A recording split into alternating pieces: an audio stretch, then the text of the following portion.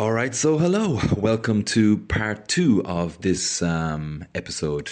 I listened back to the first part today, and it's interesting that when I was reading it yesterday, there was a few sentences here and there that when I read it at the time, I kind of didn't really get it. It kind of didn't really go in so well. But I didn't want to be pausing too much, so I just kept on going. But when I was listening to it today, those same sections, when I listened to it, it was quite clear. I understood what I was saying, more or less. So that was just interesting. Yeah. I guess when you're listening, you're doing one thing, but when you're reading and, reading out loud and trying to concentrate on it, you're doing two things, and I don't know. It's not the most difficult multitask, but no, just some of the sentences. I think it's just his style. Just his style sometimes is a bit hard to grasp. Maybe some of the kind of older words he uses as well. But it's fine. I'm gonna just. I don't need to say much else before this one. I can just crack on with it. Crack on. I must look up the origin of that. Why am I saying that? I know what it means, but I must look into that. Crack on. What is that? What's that about? It's like before in another episode I said someone, if anyone's worth their salt or something like this. You know that phrase? Anyone worth their salt should be able to blah, blah, blah, do this or that or whatever. And I looked that up, and in that episode, I was like, what the hell does that mean? Where does that come from? And actually, it comes from Roman times when the soldiers would have been paid partially with salt. So a soldier had to be literally worth the salt he was given. So yeah, I must look up this crack on with it. Crack on with it. Don't know. Yeah, I'll look it up. And for another episode, I'll have it. But I was thinking as well, like this live reading. I mean, actually, I quite like it. I mean, I read all the time anyway. But reading and recording and talking about it when I'm reading something, I'm not talking about it to myself. I might be thinking about it and making notes and stuff. But when I'm actually reading it out loud and then kind of trying to put in my own words again, maybe something that I just read, it's quite it's quite a nice thing actually. It's quite enjoyable. So anyway, I'll just go with the flow and I'll pick back up where I left off. So which sentence is it? Here we go. These wings are the beauty of the poet's soul. The songs, thus flying immortal from their mortal parent, are pursued by clamorous flights of censures, which swarm in far greater numbers and threaten to devour them. But these last are not wings, the censures of criticism towards the poet's songs. The censures are not winged. At the end of a very short leap, they fall plump down and rot. Yeah, having received from the souls out of which they came no beautiful wings. Nice, this guy's a poet, isn't he? But the melodies of the poet ascend and leap and pierce into the deeps of infinite time.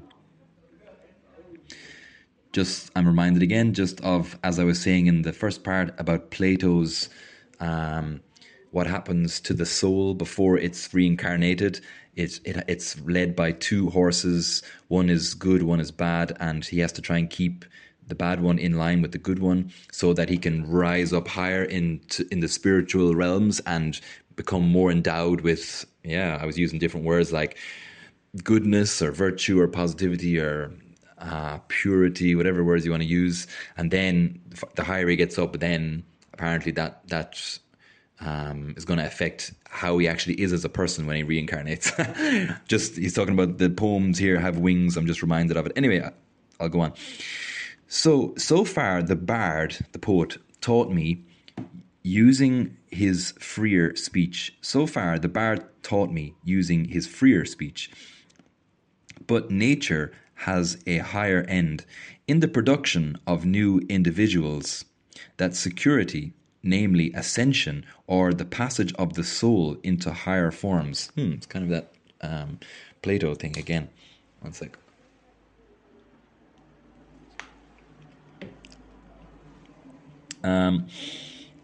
I knew in my younger days the sculptor who made the statue of the youth which stands in the public garden. I knew in my younger days the sculptor who made the statue of the youth which stands in the public garden. Okay. He knew a sculptor who made a statue of a youth in a garden somewhere. He was, as I remember, unable to tell directly what made him happy or unhappy, but by wonderful indirections he could tell. He rose one day according to his habit before the dawn, and saw the morning break, grand as the eternity out of which it came. And for many days after he strove to express this tranquility. And lo, L-O, not down low, but like wow. And wow, or lo and behold, his chisel had fashioned out of marble in the form of a beautiful youth, phosphorus, whose aspect is such that it is said all persons who look on it become silent. The poet also resigns himself to his mood, and that thought which agitated him is expressed.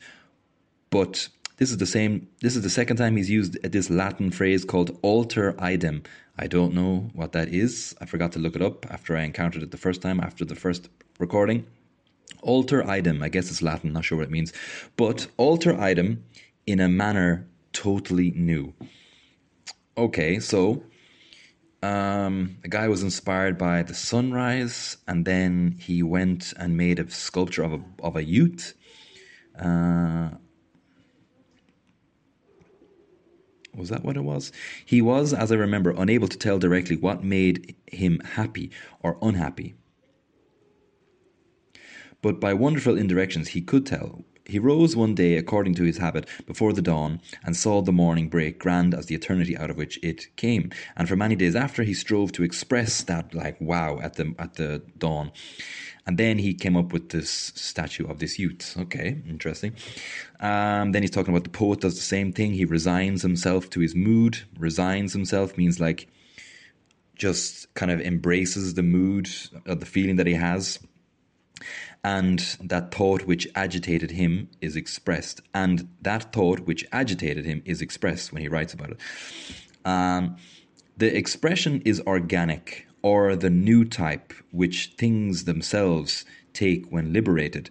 The expression is organic, or the new type which things themselves take when liberated.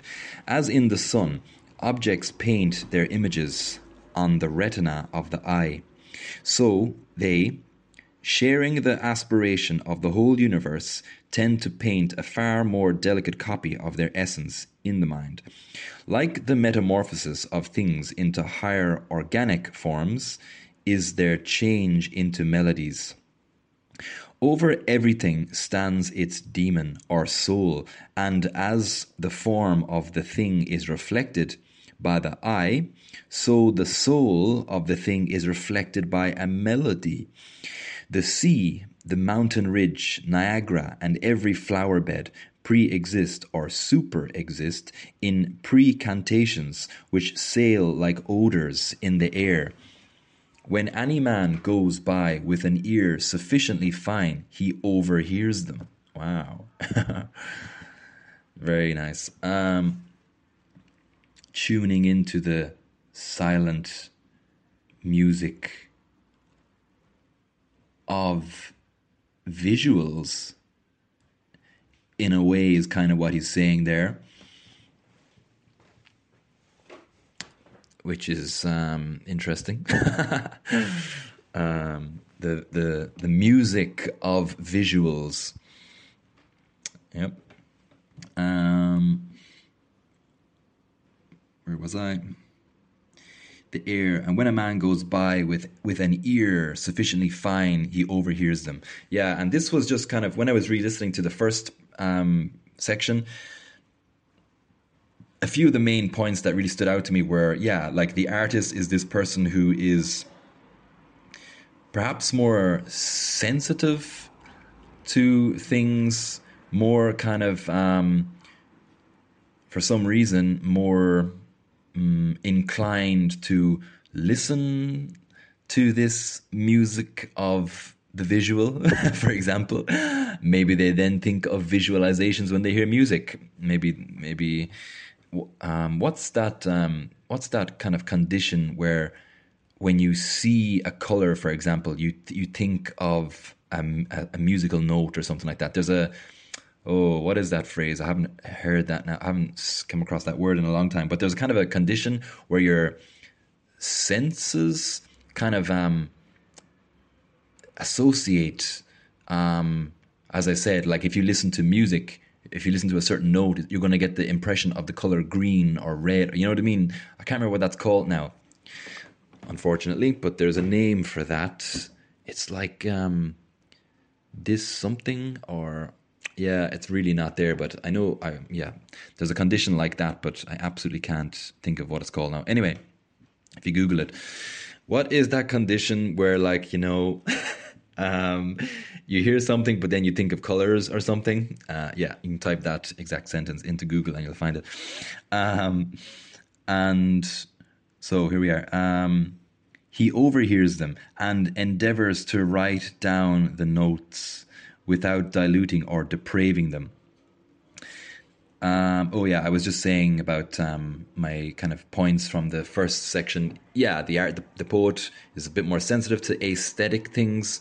And then there was a big emphasis on language, and the poet kind of renews language and creates new words or new expressions to add to the fossil collection, the fossilized poetry that is language. That was a pretty cool term. Language that we use every day is fossilized poetry.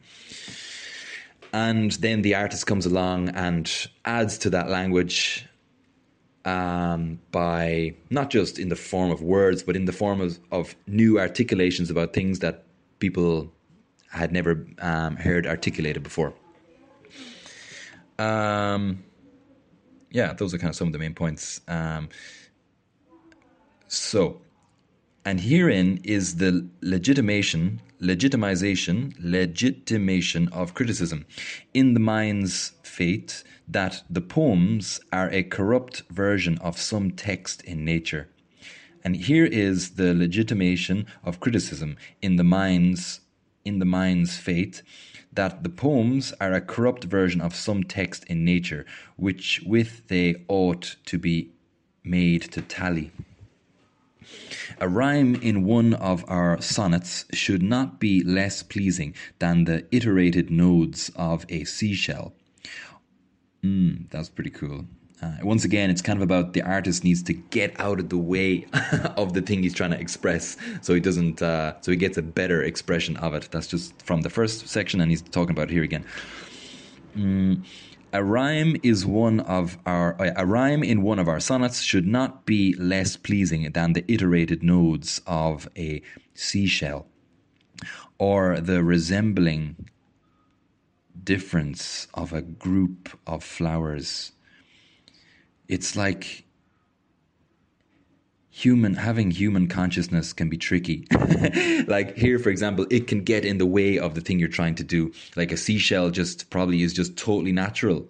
And what does natural mean? It's just kind of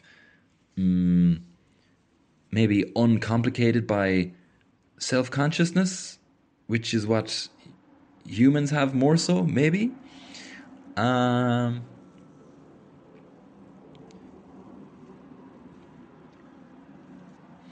I'll go on. The pairing of the birds is an idyll, not tedious as our idyls are. A tempest is a rough ode without faults. Oh, wait a second. The pairing of the birds is an idyll, not tedious as our idols are. A tempest is a rough ode, a storm, the sound of a storm, without falsehood or rant.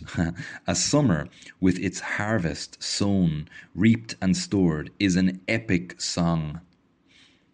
Subordinated, how many admirably executed parts. Subordinating, how many admirably executed parts. Yeah, it's like the poetry of nature. Why should not the symmetry and truth that modulate these glide into our spirits, and we participate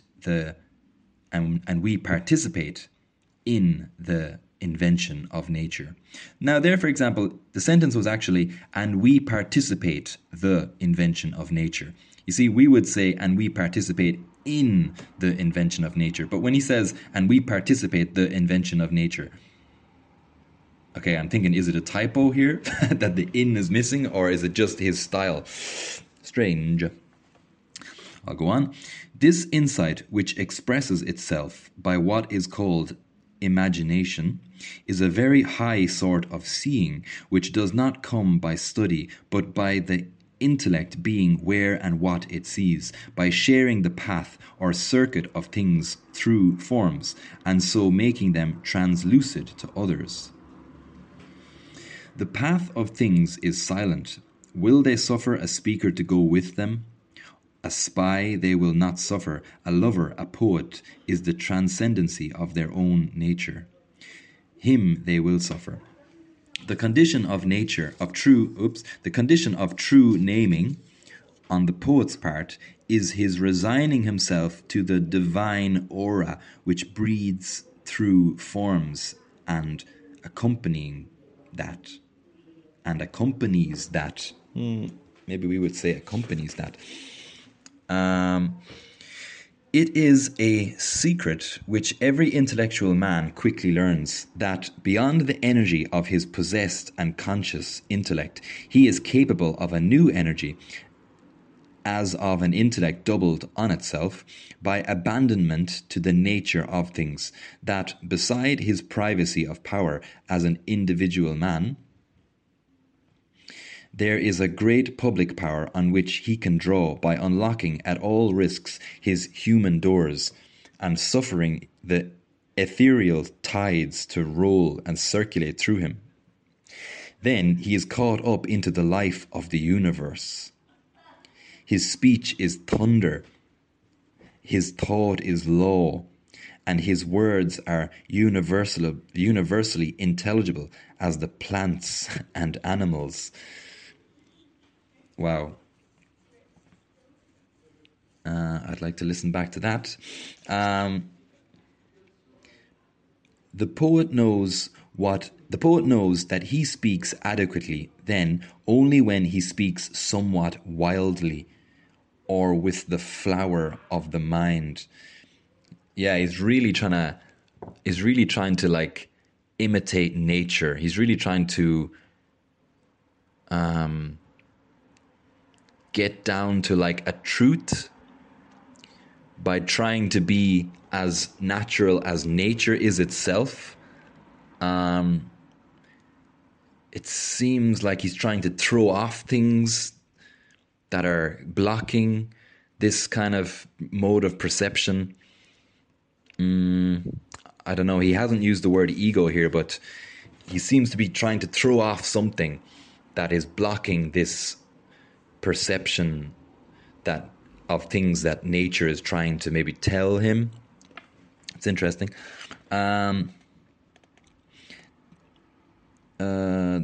His speech is thunder, his thought is law, and his words are universally intelligible as the plants and animals. The poet knows that he speaks adequately, I said this already, adequately, then only when he speaks somewhat wildly, or with the flower of the mind, in quotation marks, not with the intellect used as an organ, but with the intellect released from all service, and suffered to take its direction from its celestial life, or, as the ancients were wont to express themselves, not with intellect alone, but with the intellect inebriated by nectar. So the thing I was saying, it's like he's trying to throw off. He said the intellect, the rational mind. Yeah, I was kind of expecting a message from someone, so I left on my data. As the traveler who has lost his way, throws his reins on his horse's neck and trusts to the instinct of the animal to find his road, so must we do with the divine animal who carries us through this world. For if in any manner we can stimulate this instinct, new passages are open for us into nature. There it is. For if in any manner, however we can do this, we can stimulate this instinct of, he seems to be getting at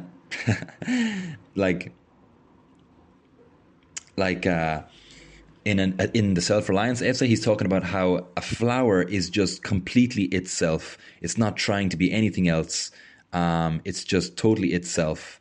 It's just following its nature. And I guess he's trying to maybe he's trying to figure out, although I guess he's talking about poetic kind of inspiration, but I'll just continue. For if in any manner we can stimulate this instinct, new passages are opened for us into nature, and the mind flows into and through things hardest and highest, and the metamorphosis is possible.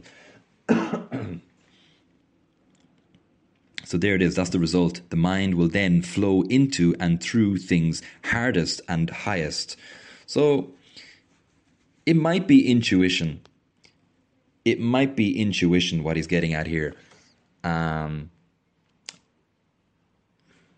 It might be intuition.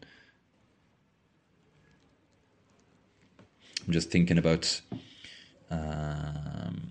animals and their kind of instinct and intuition, and then humans have this thing called intellect. And yeah, I'll go on. It's said that we, like in the Bible, I think it is, there is a guy, I can't remember who it is now, is it Solomon or something? He was able to read the book of nature. I'm not sure which character it is in the character, which personage, which personality, which person it is in the Bible, but there was one person who was said to be able to like speak with nature, maybe able to read nature.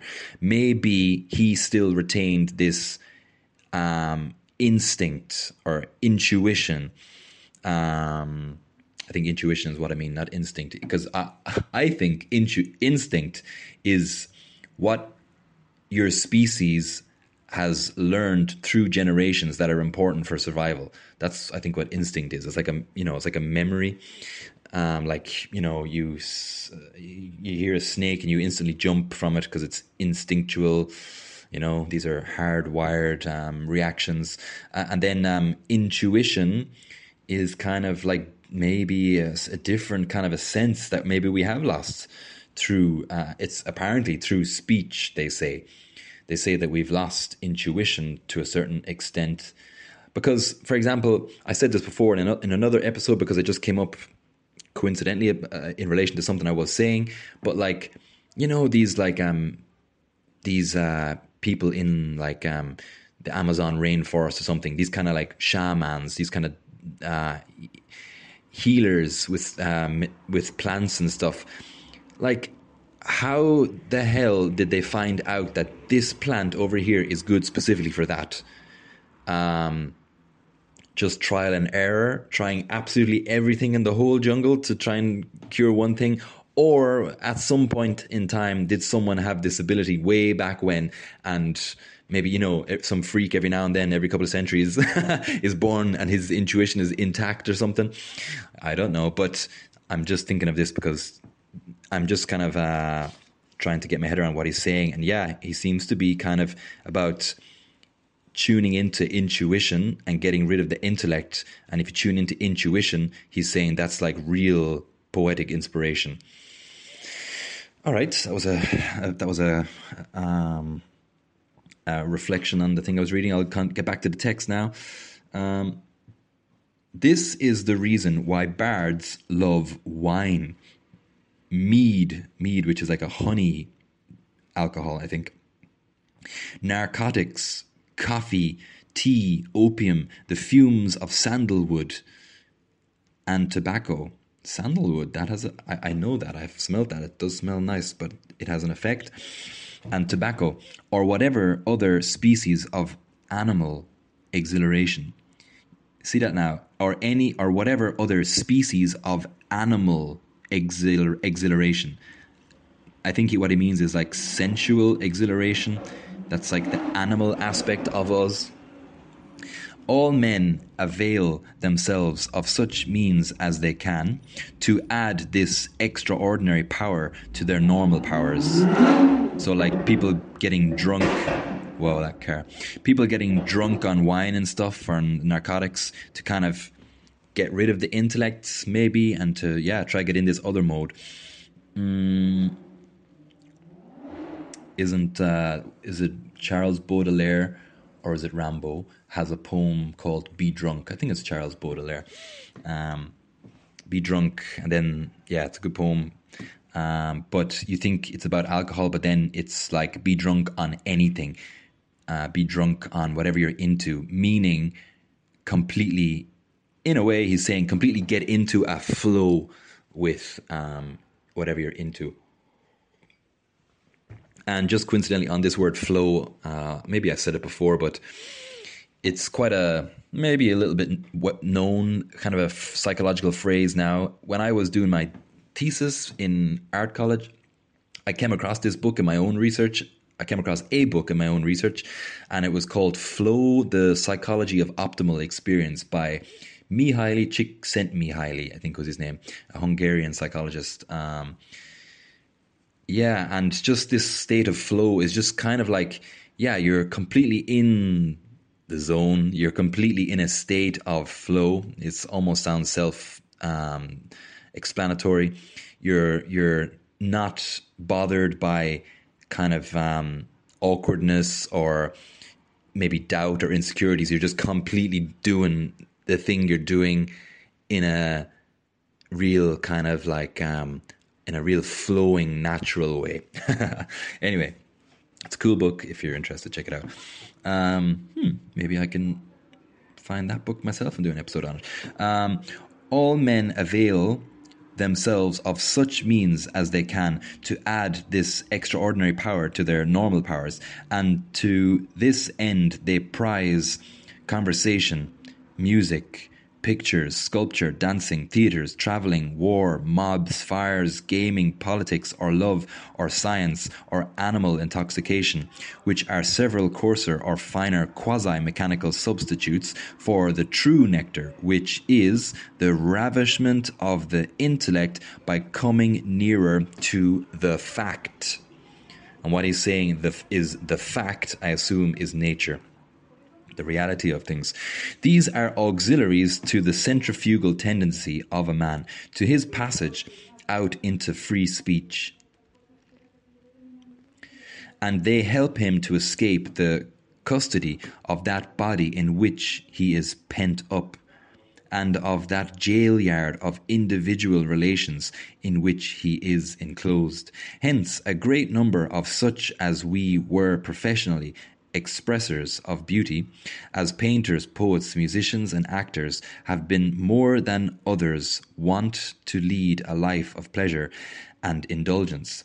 All but the few who received the true nectar, and as it was a spurious mode of attaining freedom, as it was an emancipation not into the heavens, but into the freedom of baser places, they were punished for That advantage they won by a dissipation and deterioration, but never can any advantage be taken of nature by a trick. The spirit of the world, the great calm presence of the Creator, the spirit of the world, the great calm presence of the Creator, comes not forth to the sorceries of opium or of wine. It's kind of saying, really though, you can't really cheat. There's no cheats to get into this kind of mode that he's talking about, maybe. The sublime vision comes to the pure and simple soul in a clean and chaste body. So he's saying all these other forms to get at it are just kind of like actually in the end damaging maybe, and they're not the real thing anyway. That is, that's it's a bit like the myth about creativity that you need to go off and take drugs and stuff if you want to be creative. It's not true at all. I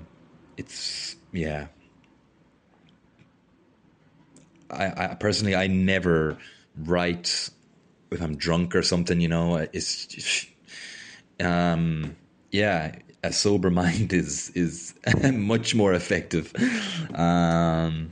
when trying to do things creative. In my experience, where was I?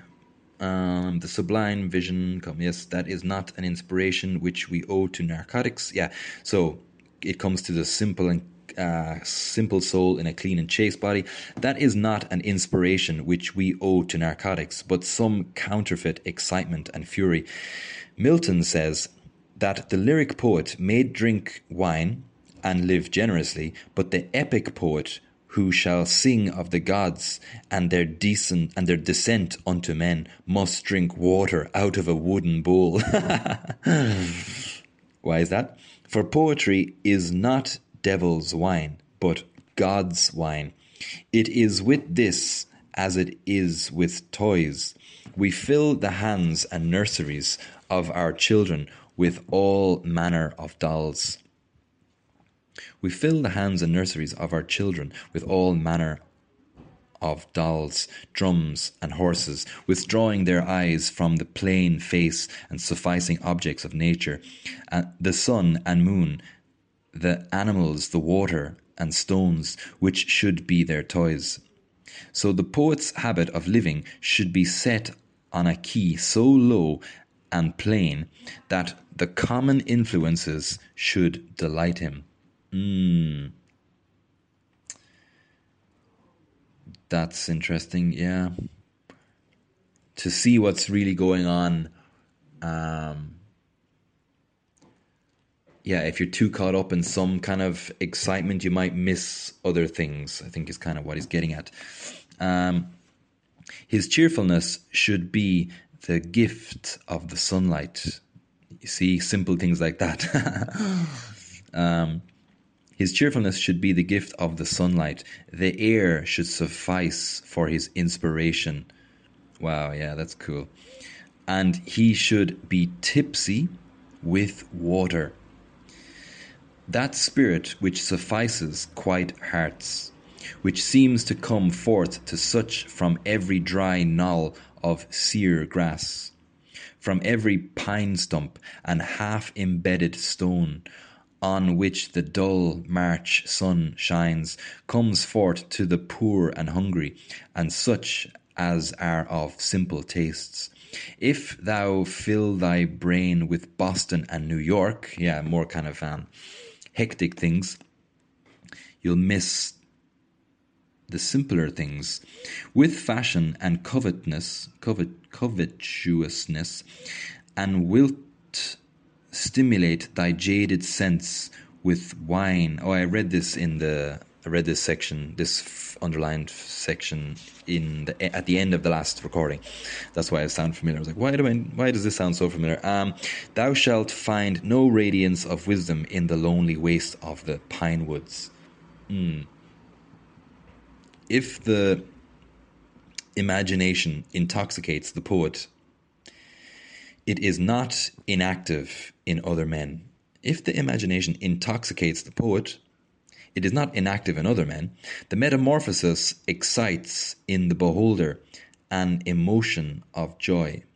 The use of symbols has a certain power of emancipation and exhilaration for all men. We seem to be touched by a wand which makes us dance and run about happily like children. We are like persons who come out of a cave or cellar into the open air. This is the effect on us of tropes, fables, oracles, and all poetic forms. Poets are thus liberating gods. So he's kind of saying that like a poet should make you, as I said already in the first recording, it's like that phrase from Samuel Taylor Coleridge. Excuse me. A poet should remove the film of familiarity. And here Emerson is saying it's a poet kind of should make a person go out into the world as though they have been like living in a cave, and now they can see the world. How fresh and amazing and wondrous the world would be then if you were like deprived of it.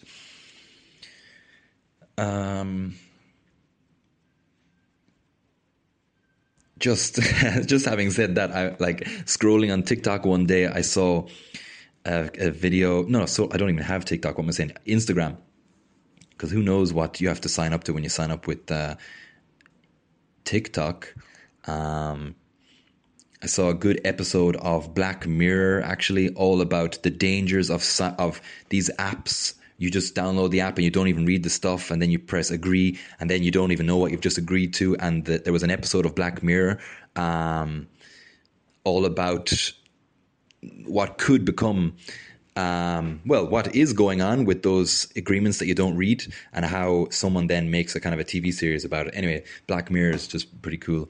But I was thinking, before I jumped onto that, because I accidentally said TikTok instead of Instagram, I was scrolling on Instagram, and I saw this video of a chimpanzee who, since birth, was like a what do you call it?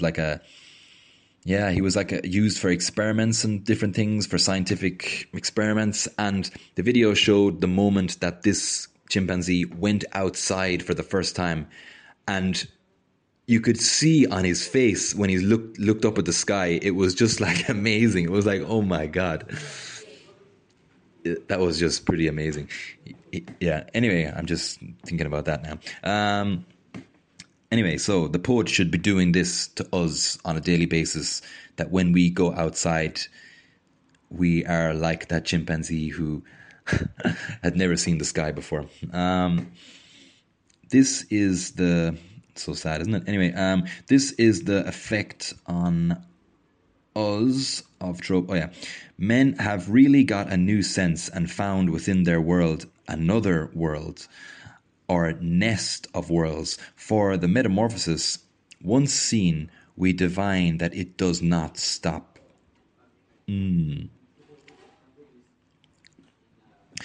I will not now consider how much this makes the charm of algebra. I will not now consider how, I'm thinking of so many tangents. I'm thinking if I keep on doing these tangents, this is going to be a really long episode again as well.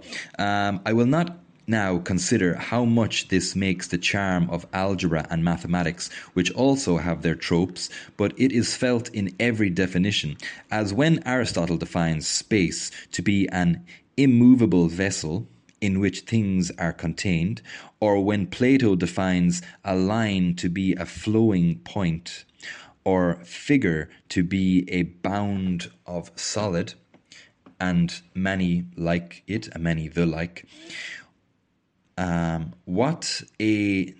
That's more kind of old English, and many the like. We wouldn't really say that. We would say, and many other things like that.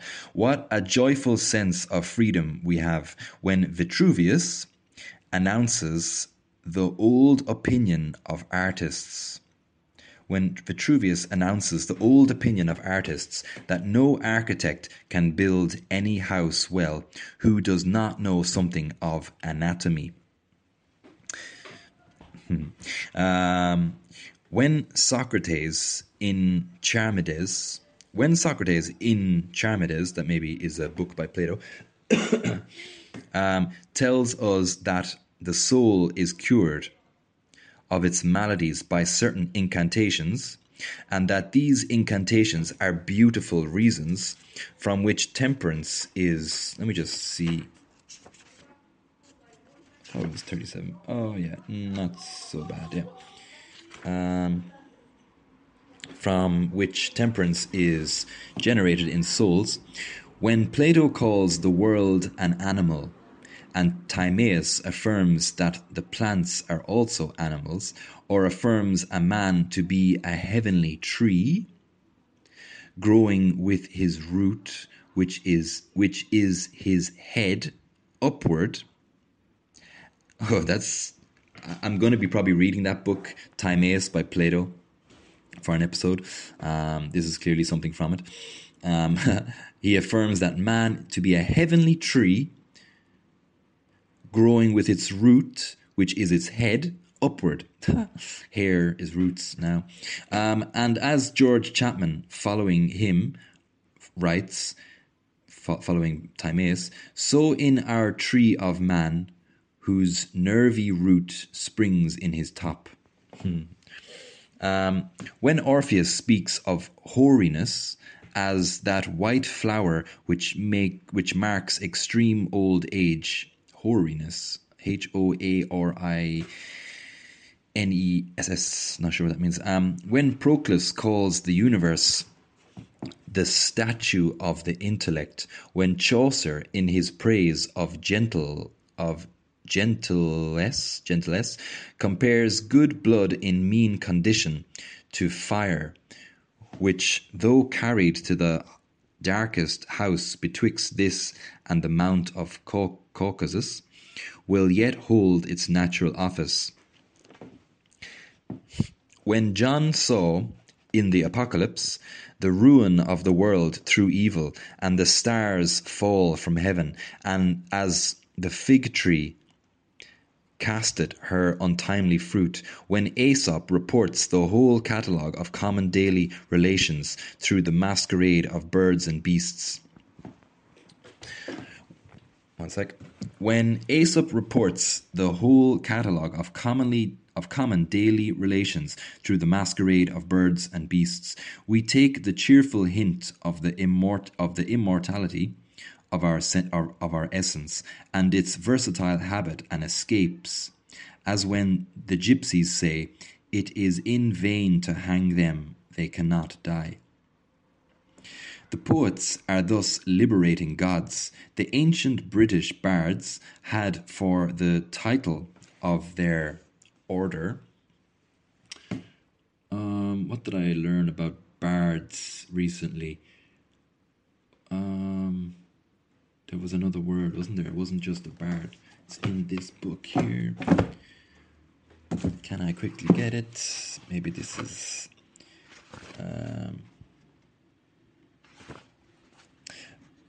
I was reading that basically in like Celtic Ireland and Celtic Britain, to become an actual poet, the apprenticeship was something like 14 years or 12 years or something like this. And after, I think, 6 of the years, you become, I think it was you. Oh, this is annoying. Let me see if I can find that reference, because it was very good. Let me put down this phone for a sec. It'll be worth it. Because I think there was two words after, like, you've halfway done it, you're a bard, and then if you actually complete the thing, you were then a something else. Which is it? Why can't I think of it? It will be worth it.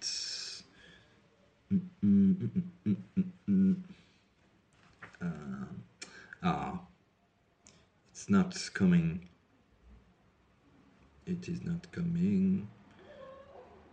I'll look it up and it will probably come out in some other episode. Alright, okay, I won't keep you waiting. I won't keep you listening to the visuals of wherever you are. Anyway, bards. So, the poets are thus liberating gods. The ancient British bards I really want to know what that word was. Damn it. Anyway, it's probably there. I can think of it. Anyway, it's going to annoy me now for the whole... Okay, no, I'll leave it. So, the ancient British bards had, for the title of their order, those who are free throughout the world. Wow, that was like the motto over their ring fort where they used to go, or wherever they used to go. Over the entry. Those who are free throughout the world. They are free and they make free. They are free and they make free. I'm just thinking, a couple of years ago, when Russell Brand met the Dalai Lama. The Dalai Lama? How do you say that? The Dalai Lama, whoever you say his name, Dalai Lama, he said to Russell Brand, "You are free from the tip of your head to the top to the bottom of your toes." It's pretty nice compliment coming from the Dalai Lama. An imaginative book renders us an imagine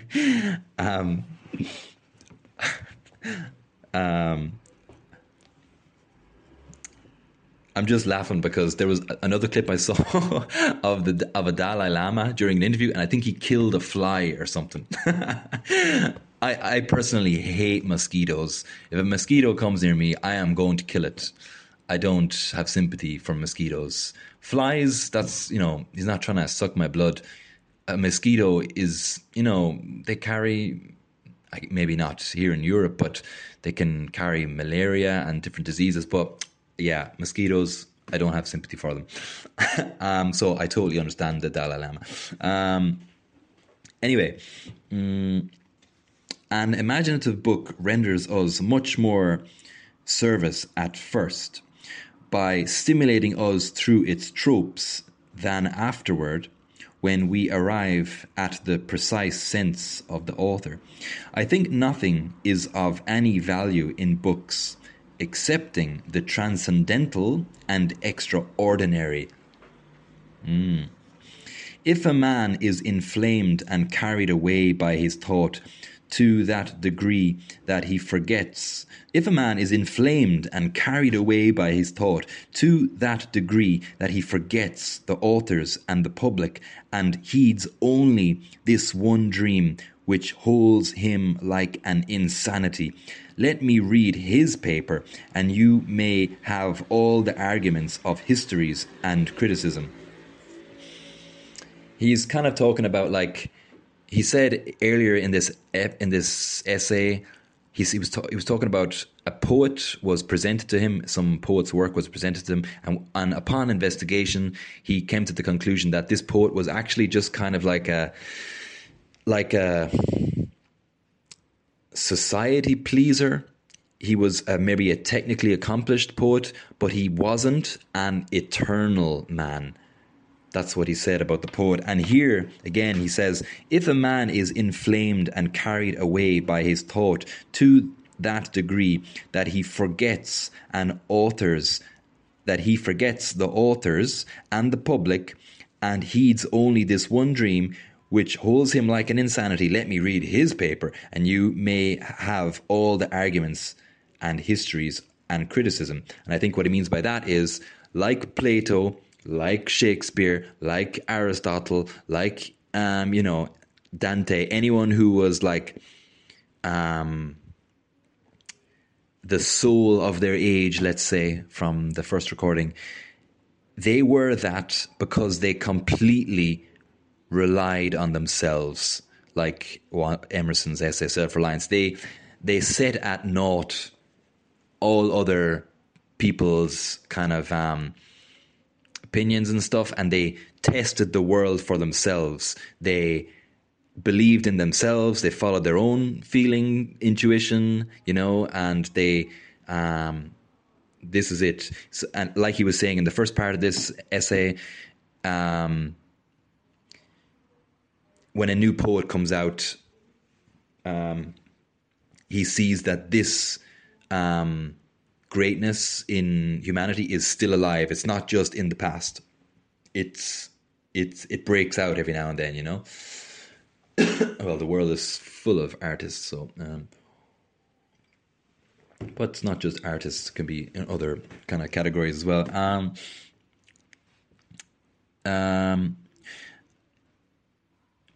All the value which attaches to Pythagoras, Paracelsus, Cornelius Agrippa, Cardan, don't know who that guy is, Kepler, Swedenborg, Schelling, Oken, don't know who that is, or any other who introduces questionable facts into his cosmogony, as angels, devils, magic, astrology, palmistry, mesmerism, and so on, is the certificate we have of departure from routine, and that here is a new witness.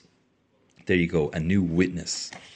That's what these greats were. They were new witnesses.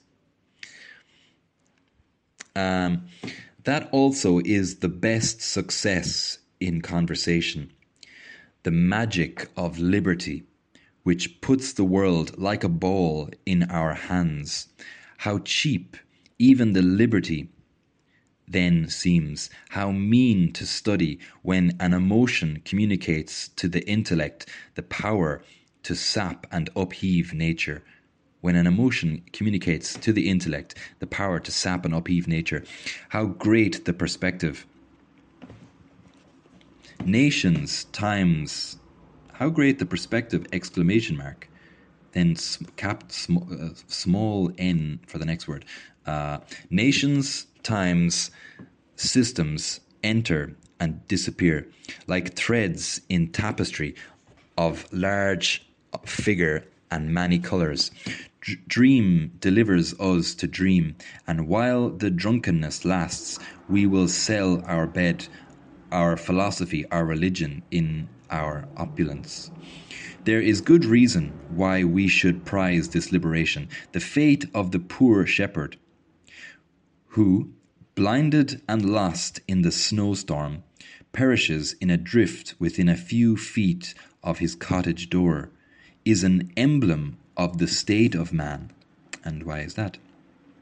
On the brink of the waters of life and truth, we are miserably dying.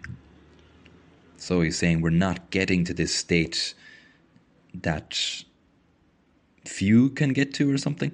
The inaccessibleness of every thought, but that we are in. The inaccessibleness of every thought, but that we are in, is wonderful. So the inaccessibility of every thought that we are actually living in, it's amazing he's saying that we can't get to it. All right.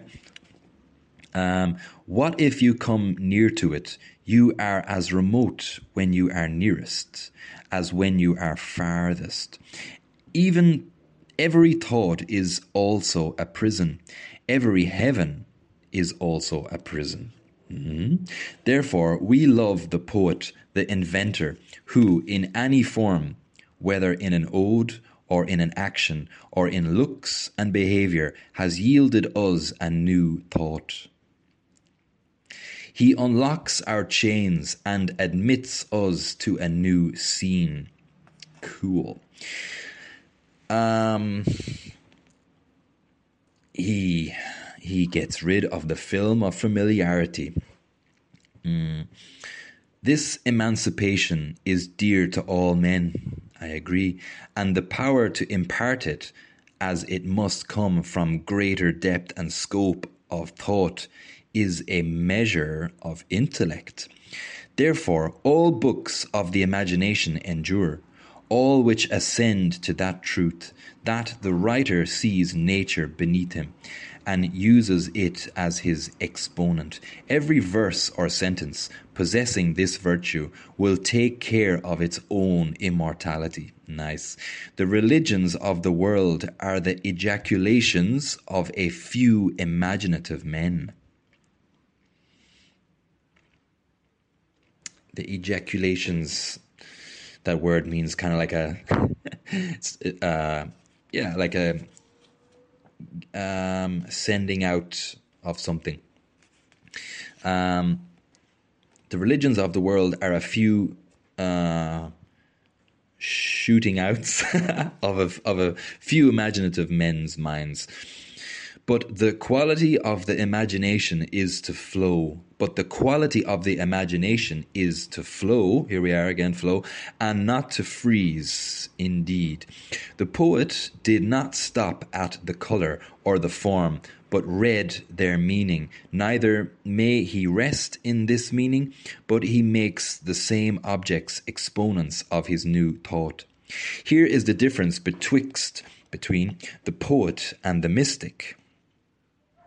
That the last nails a symbol to one sense, that's what the mystic does, which was a true sense for a moment, but soon becomes old and false. For all symbols are fluxional, they flux, they change. All language is vehicular and transitive, and is good as ferries and horses are. For conveyance, not as farms and houses are for homestead. For all symbols are fluxional, all symbols change, that's the nature of them. All language is like a vehicle which transits, and is good as ferries and horses are for conveying things, not as farms and houses are for homesteads. Mysticism consists in the mistake of an accidental and individual symbol for an universal one. The morning redness happens to be the favourite meteor to the eyes of Jacob Böhmen. I think that's the German mystic. It's a strange spelling here. Böhmen, B-E-H-M-E-N. Could be wrong, but there's a German Christian mystic called Jacob, I thought it was Boehm or something like that. The morning redness appears to be the favourite meteor to the eyes of Jacob Böhmen, and comes to stand to him for truth and faith. And he believes should stand for the same realities to every reader. But the first reader prefers as naturally the symbol of a mother and child, or a gardener and his bulb, or a jeweller polishing a gem. Either of these, or of a myriad, meaning variety more, are equally good to the person to whom they are significant. Get a drink, 1 second. Get a drink and have a think. Only they must be held lightly, and be very willing, and be very willingly translated into the equivalent terms which others use. And the mystic must be steadily told, all that you say is just as true without the tedious use of that symbol as with it.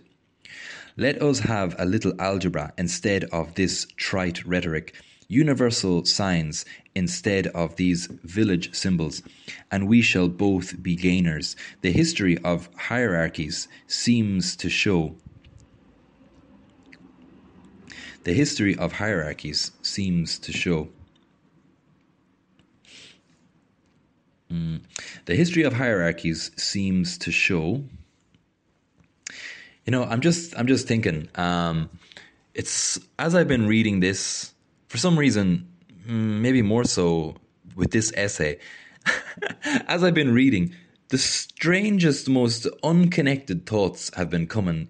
Actually, memories. The most unconnected memories have just been revisiting me from, like, for example, just there now, I was reading that last line, and for some reason, the memory of when I used to live in Dublin and I was sitting on a park bench not in Phoenix Park, in St. Stephen's Green, and I think there was like a drunk guy or something there. I can't remember what was going on there, but I remember I was sitting there. I don't know why. Why is that just come into my mind? I'm really trying to concentrate on the text, but for some reason, strange like memories like that have just been coming into my mind, which is quite strange. And that reminds me of I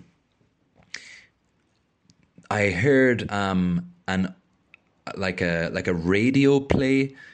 It's like it's like they call it like a radio play. It's like theater, but it's just with sound, And I heard like a radio play, let's call, about the trial for James Joyce's Ulysses to be made legal in America, because for a while it was censored and illegal in America.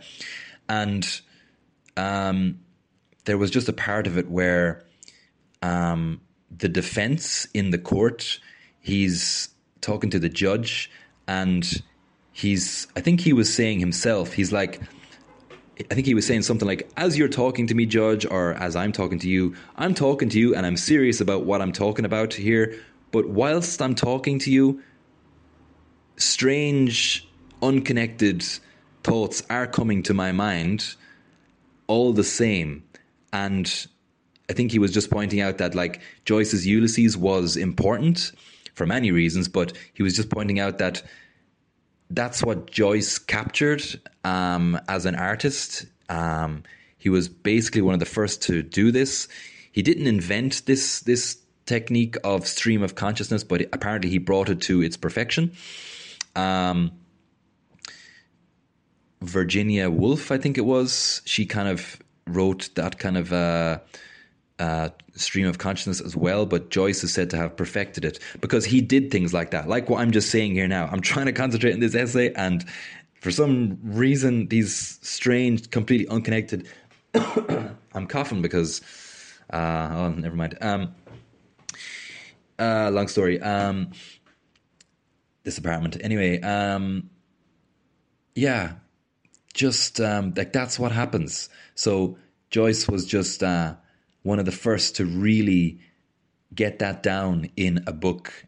And it's like that, like Ulysses is just amazing. Like if you read it, there's a lot of that going on. Just the way thoughts, the way you think, and then something else just comes in and you think about that. And then, it's just strange. It's interesting. I wonder what I must now see. I'm having the thought now. I wonder, have psychologists wrote about Joyce's work? I wonder, was it in any way helpful to them? Possibly. And now I'm just reminded as well that Joyce, in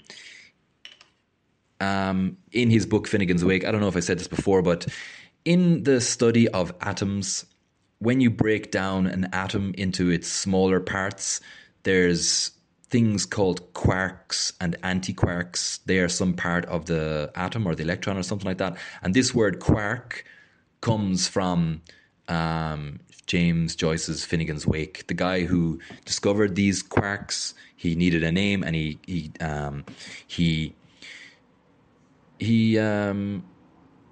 took it from Joyce. But apparently Joyce in Finnegan's Wake, I think it was actually quantum mechanics. I think that was going on back then. I think he was influenced by quantum mechanics in the way he wrote Finnegan's Wake. If it's not quantum mechanics, it was something really, up to date scientifically. Anyway, I'm planning on looking into quantum mechanics and all that kind of stuff soon, because it's really interesting. Anyway, enough getting distracted by the strange workings of my mind at the moment. Okay, anyway, where was I before I was back in Phoenix, in St. Stephen's Green in Dublin for some reason? Only they must be, and like other memories, I was in other places. So strange. Anyway, only they must be held lightly and be very willingly translated into the equivalent terms which others use. And the mystic must be steadily told, all that you say is just as true without the tedious use of that symbol as with it. Let us have a little algebra instead of this trite rhetoric, universal signs instead of these little villages, and we shall both be gainers. The history of hierarchies seems to show that all religious error consisted in making the symbol too stark and solid. The history of hierarchies seems to show that all religious error consisted in making the symbol too stark and solid, and at last, nothing but an excess of the organ of language. Excuse me. Swedenborg, of all men in the recent ages, I hope this is still recording. Yes.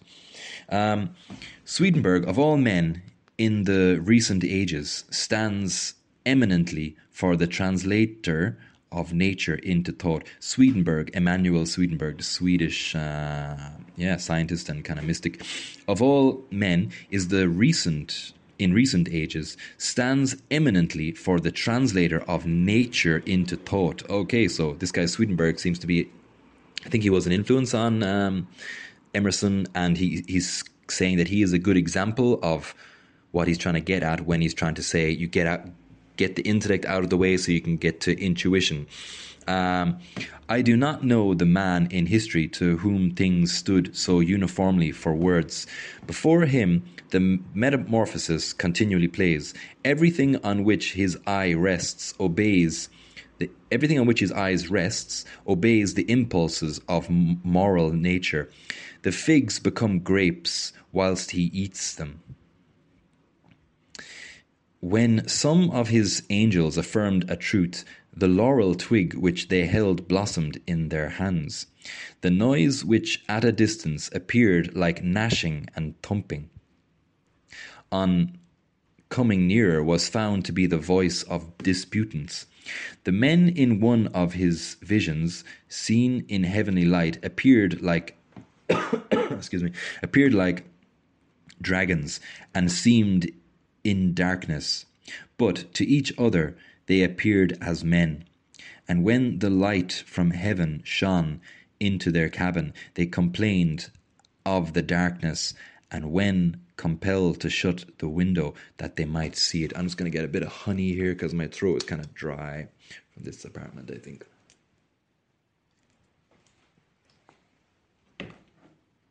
Nectar.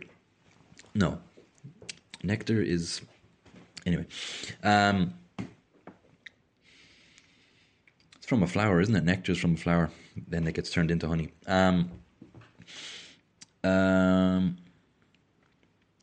They complain. There was this perception in him that which makes the poet or seer an object of awe and terror. Namely, that the same man or society of men may wear one aspect to themselves and their companions, and a different aspect to higher intelligences. Certain priests, whom he describes as conversing very learnedly together, appeared to the children who were at some distance, like dead horses, and many the like misappearances. And instantly the mind inquires whether these fishes under the bridge, yonder oxen in the pasture, those dogs in the yard, are immutably fishes, oxen, and dogs, or only so appear to me, and perchance to themselves appear upright men. What? Whether I appear as... Let me just see. I think it's only about 3 pages left. Yeah, that's nearly there. And whether I appear as a man to all eyes, the Brahmins and Pythagoras propounded the same question, and if any poet has witnessed the transformation, he doubtless found it in harmony and with various experiences. We have all seen changes as considerable in wheat and caterpillars. He is the poet, and shall draw us with love and terror, who sees through the flowing vest the firm nature, and can declare it. I look in vain for the poet whom I describe. We do not with sufficient plainness or sufficient profoundness address ourselves to life, nor dare we chaunt our own times and social circumstances. Chaunt, what's that word mean? Some more old kind of English words. Nor dare we chaunt, I think that means kind of get rid of, cast off. Nor dare we chaunt our own times and social circumstances. If we filled the day with bravery, we should not shrink from celebrating it. Time and nature yield us many gifts, but not yet the timely man, the new religion, the reconciler, whom all things await. Dante's praise is that he dared to write his autobiography in colossal cipher or into universality. His autobiography. We have yet had no genius in America in the early 19th century with tyrannous eye which knew the value of our incomparable materials and saw in the barbarism and materialism of the times another carnival of the same gods whose picture he so much admires in Homer. Then in the Middle Age, then in Calvinism, banks and tariffs, the newspaper and caucus, Methodism and Unitarianism, are flat and dull to dull people, but rest on the same foundations of wonder as the town of Troy and the temple of Delphos, and are as swiftly passing away. Our log rolling, our stumps and their politics, our fisheries, our Negroes and Indians, our boasts and our repudiations, the wrath of rogues, and the I haven't said this word ever, pusillanimity of honest men. I'm not sure what that means now. I have to look that up. Pusillanimity. The northern trade, the southern planting, the western clearing, Oregon and Texas are yet unsung. He's saying there has been no great poets in these places. Yet America is a poem in our eyes. And actually, I think there's an American poet called Walt Whitman, and I think he came out sometime after Emerson. Like Emerson, he was a contemporary of Emerson. But I think when Walt Whitman came out, I think Emerson said like, here he is, the guy, the poet that we needed, I think, yeah. Yet America is a poem in our eyes. Its ample geography dazzles the imagination, and it will not wait long for meters. If I have not found that excellent combination of gifts in my countrymen which I seek, neither could I aid myself to fix the idea of the poet by reading now and then in Chalmers' collection of 5 centuries of English poets. These are wits more than poets, though there have been poets among them. But when we adhere to the ideal of the poet, 2.5 pages left now, we have our difficulties, even with Milton and Homer. Let me get that again. But when we adhere to the ideal of the poet, if you're really holding this conception of a poet to a real high ideal, if you're doing that, then you'll even have problems with someone like Milton, John Milton, who wrote Paradise Lost, and even Homer. My God, Homer though, seriously. Wow, it's unbelievable. I mean, just even thinking again how long the Iliad and the Odyssey are, and someone was able to remember all of that from memory, that's just incredible. That's like an art of memory that we don't use anymore. Anyway, I mean, it's like knowing a novel by heart, essentially, but maybe they had variations. Anyway, Milton is too literary. So here's the problems that we have with these greats. If we hold the poet to a very high ideal, Milton is apparently too literary, and Homer too literal and historical. Says Emerson, but I am not too historical. The Odyssey, historical. But I am not wise enough for a national criticism, and must use the old largeness a little longer, to discharge my errand from the muse to the poet concerning his art. Art is the path of the creator to his work. The paths or methods are ideals and eternal, though few men ever see them. Not the artist himself for years or for a lifetime unless he comes into the conditions. The painter, the sculptor, the composer, the epic rhapsodist, the rhapsode, I believe it actually means a stitcher. Anyway, the orator, all partake on desire, namely to express themselves symmetrically and abundantly, not dwarfishly and fragmentarily. They found or put themselves in certain conditions, as the painter and sculptor before some impressive human figure, the orator into the assembly of the people, and the others in such scenes as each has found exciting to his intellect.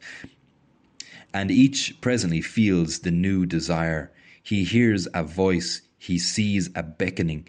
Then he is apprised with wonder what herds of demons hem him in. He can no more rest. He says with the old painter, "By God, it is in me and must come out of me. He pursues a beauty half seen which flies before him. The poet pours out verses in every solitude. Most of the things he says are conventional, no doubt, but by and by he says something which is original and beautiful. That charms him. He would say nothing else but such things.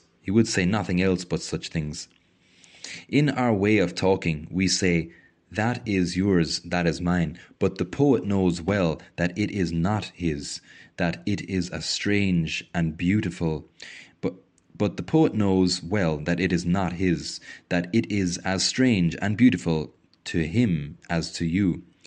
He would pretend to hear the like eloquence at length. He would feign hear the like eloquence at length.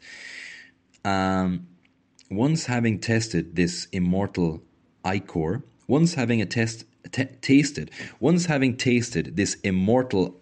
or ichor, and coincidentally, I looked that up sometime before. Ichor is within Greek mythology. The Greeks thought that the Greek gods didn't have blood in their veins; they had ichor. And I think it was I can't remember now how they described it, but it wasn't blood, it was something else. I can't remember if they said it was like gold, or I can't remember now how they described it, but it wasn't like human blood, it was something else. Once having tasted this immortal ichor, he cannot have enough of it, and as an admirable creative power exists in these intellections, it is of the last importance that these things get spoken. What a little of all we know is said, what drops of all the sea of our science are bailed up, and by what accident is it that these are exposed when so many secrets sleep in nature? Just there again, I was reading that and I was like, tomorrow's Saturday. The town's going to be busy. Strange. Anyway, but that was the only time that's happened since I mentioned the last one. So it hasn't been happening all the time. The concentration is, it's going good. And by what accident is it that these are exposed when so many secrets sleep in nature? Hence the necessity of speech and song. Hence these throbs and heart beatings in the orator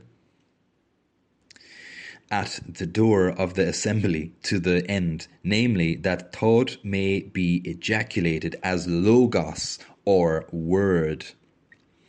Logos, or word. These are coming from the Bible, because in the Bible, in the Gospel of, I think it's John, it opens with the sentence, in the beginning was the Word, and the Word was with God, and the Word was made flesh. And the Word is the English translation of the Greek original word called logos. And logos, I think it does mean word, but it also means like, I think it means like an immaterial being, I think. Anyway, more on that another time. Doubt not, O poet, but persist. Trust thyself. Say, it is in me, and it shall out. Indeed. Stand there, balked, strange word. Stand there, balked and dumb, stuttering and stammering, hissed and hooted. Stand and strive until at last rage draw out of you that dream power which every night shows you that it is in you. He says, every night shows thee is thine own, a power transcending all limit and privacy, and by virtue of which a man is the conductor of the whole river of electricity. Nothing walks or creeps. Electricity. This is the mid-19th century. Nothing walks or creeps or grows or exists which must not in turn arise and walk before him as exponent of his meaning. Comes he to that power, his genius is no longer exhaustible. All the creatures, by pairs and by tribes, pour into his mind as into a Noah's ark to come forth again to people a new world, to populate a new world. This is like all the creatures by pairs and by tribes pour into his mind as into a Noah's ark to come forth again to populate a new world. This is like the stock of air for our respiration, or for the combustion of our fireplace. Not a measure of gallons, but the entire atmosphere if wanted, and therefore the rich poets as Homer, Chaucer, Shakespeare, and Raphael have obliviously no limits to their works except the limits of their lifetime, and resemble a mirror carried through the street, ready to render an image of every created thing. O poet, a new nobility is conferred in groves and pastures, and not in castles or by the sword blade any longer. The conditions are hard but equal. Thou shalt leave the world and know the muse only. Thou shalt not know any longer the times, customs, graces, opinions, or politics or opinions of men, but shall take all from the muse. So yeah, this is kind of getting back to the poet should be an eternal person, not just someone representing fleeting conditions, but go for more eternal things, eternal inspiration. For the time of towns is told from the world by funeral chimes, but in nature the universal hours are counted by succeeding tribes of animals and plants, and by growth of joy on joy. God wills also that thou abdicate a manifold and duplex life, and that thou be content that others speak for thee and thou. Others shall be thy gentlemen, and shall represent all courtesy and worldly life for you. Others shall do the great and resounding actions also. Thou shalt lie close hid with nature, and canst not be afforded to the capital or the exchange, the stock exchange. The world is full of renunciations and apprenticeships, and this is thine. Thou must pass for a fool and a churl for a long season. This is the screen and sheath in which Pan, a Greek god, has protected his well-beloved flower, and thou shalt be known only to thine own, and they shall console thee with tenderest love. And thou shalt not be able to rehearse the names of thy friends in thy verse for an old shame before the holy ideal. And this is the reward, that the ideal shall be real to thee, and the impressions of the actual world shall fall like summer rain, copious but not troublesome, to thy invulnerable essence. Thou shalt have the world, the whole land, thou shalt have the whole land for thy park and manor, the sea for thy bath and navigation, without tax and without envy. The woods and the rivers thou shalt own, and thou shalt possess that wherein others are only tenants and boarders. Thou true landlord, sea lord, air lord, wherever snow falls or water flows or birds fly, wherever day and night meet in twilight, wherever the blue heaven is hung by clouds or sown with stars. I'll just go again. I was distracted by something else he said. I was reminded of something else he said. It was about something about the poet is the emperor of all because he's open to all and will articulate it all, or something like this. It's from the first part of this essay, this lecture. We're on the home stretch here now, only about 2 sentences left or something, long ones.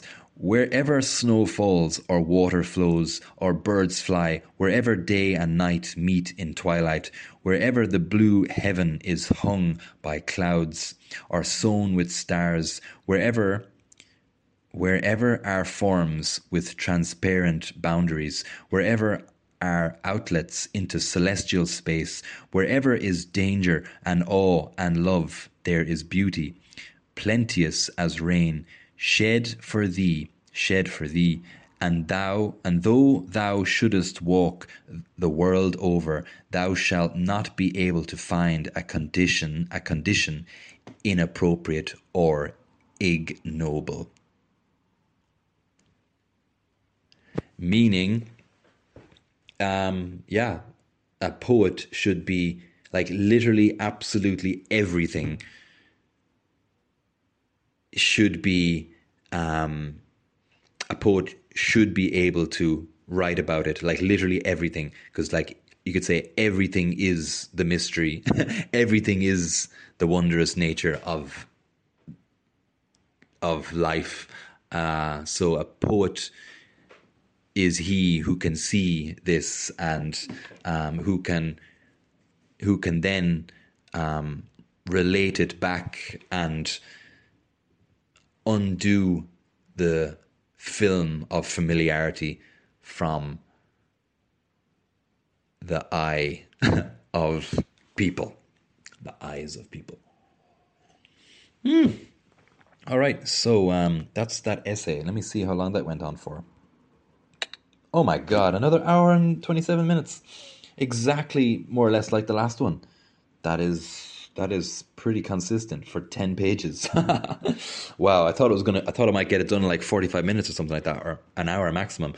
Anyway, that one, those 10 pages, I really got them.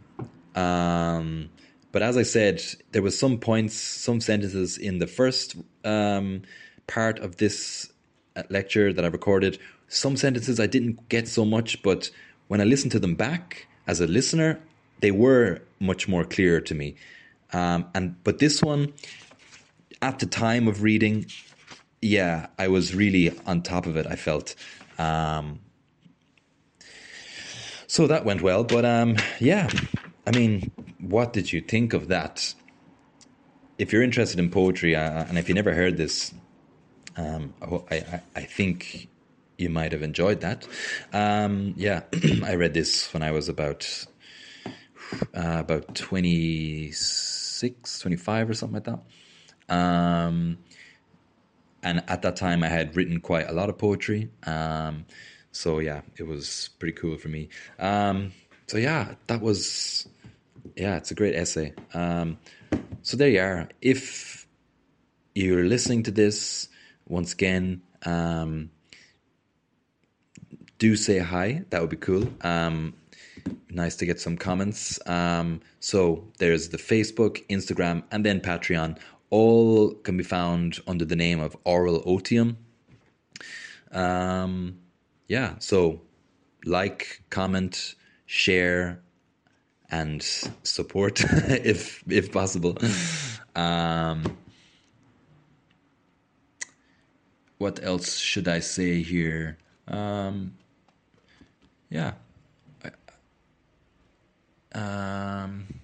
Yeah, that's it. Just I hope you enjoyed it. I did. That was pretty cool. So yeah, just if you like it, it'd be great. It would be great to hear from you, and follow along. Check out the Instagram and the Facebook, and yeah, if you share it, that would be so great. That would be it would help a lot. If you think I believe in this. I think, I don't know, if I heard someone else doing this, I think I'd like it, I think if I heard some other, some other writer or artist giving their opinion on these kind of things, I think I would like it. So, I just haven't gotten much feedback. So still kind of like guessing in relation to the validity or the kind of the merit of this, but I'm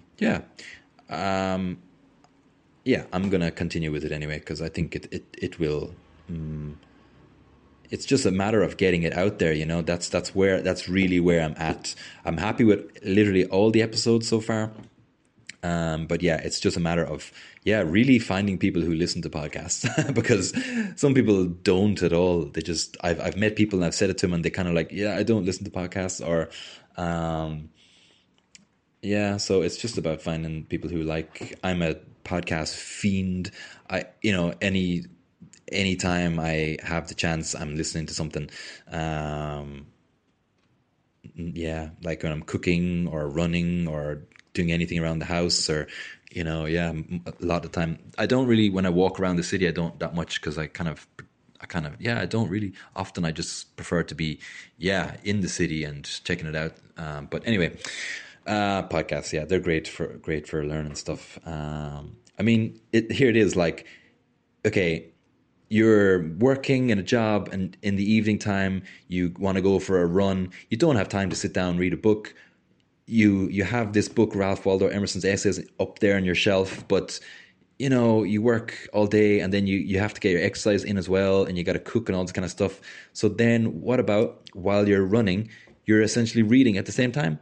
There it is. That's the merit of podcasts. It's it's undeniably of benefit if you're interested in the subject. So I'll round it up now. Maybe that's my motto. Like, comment, share, support, and I will be so grateful for it. Okay, that's it. That was cool. Really enjoyed reading that. I'm still working on the next episode. Looking forward to it, getting really into it now. As I said in the last recording, the next episode is starting to form in my mind how I'm going to do it. So that's exciting. More on that later. But anyway, yes, this was cool. Okay, ciao, ciao. Until next time. See you on Instagram.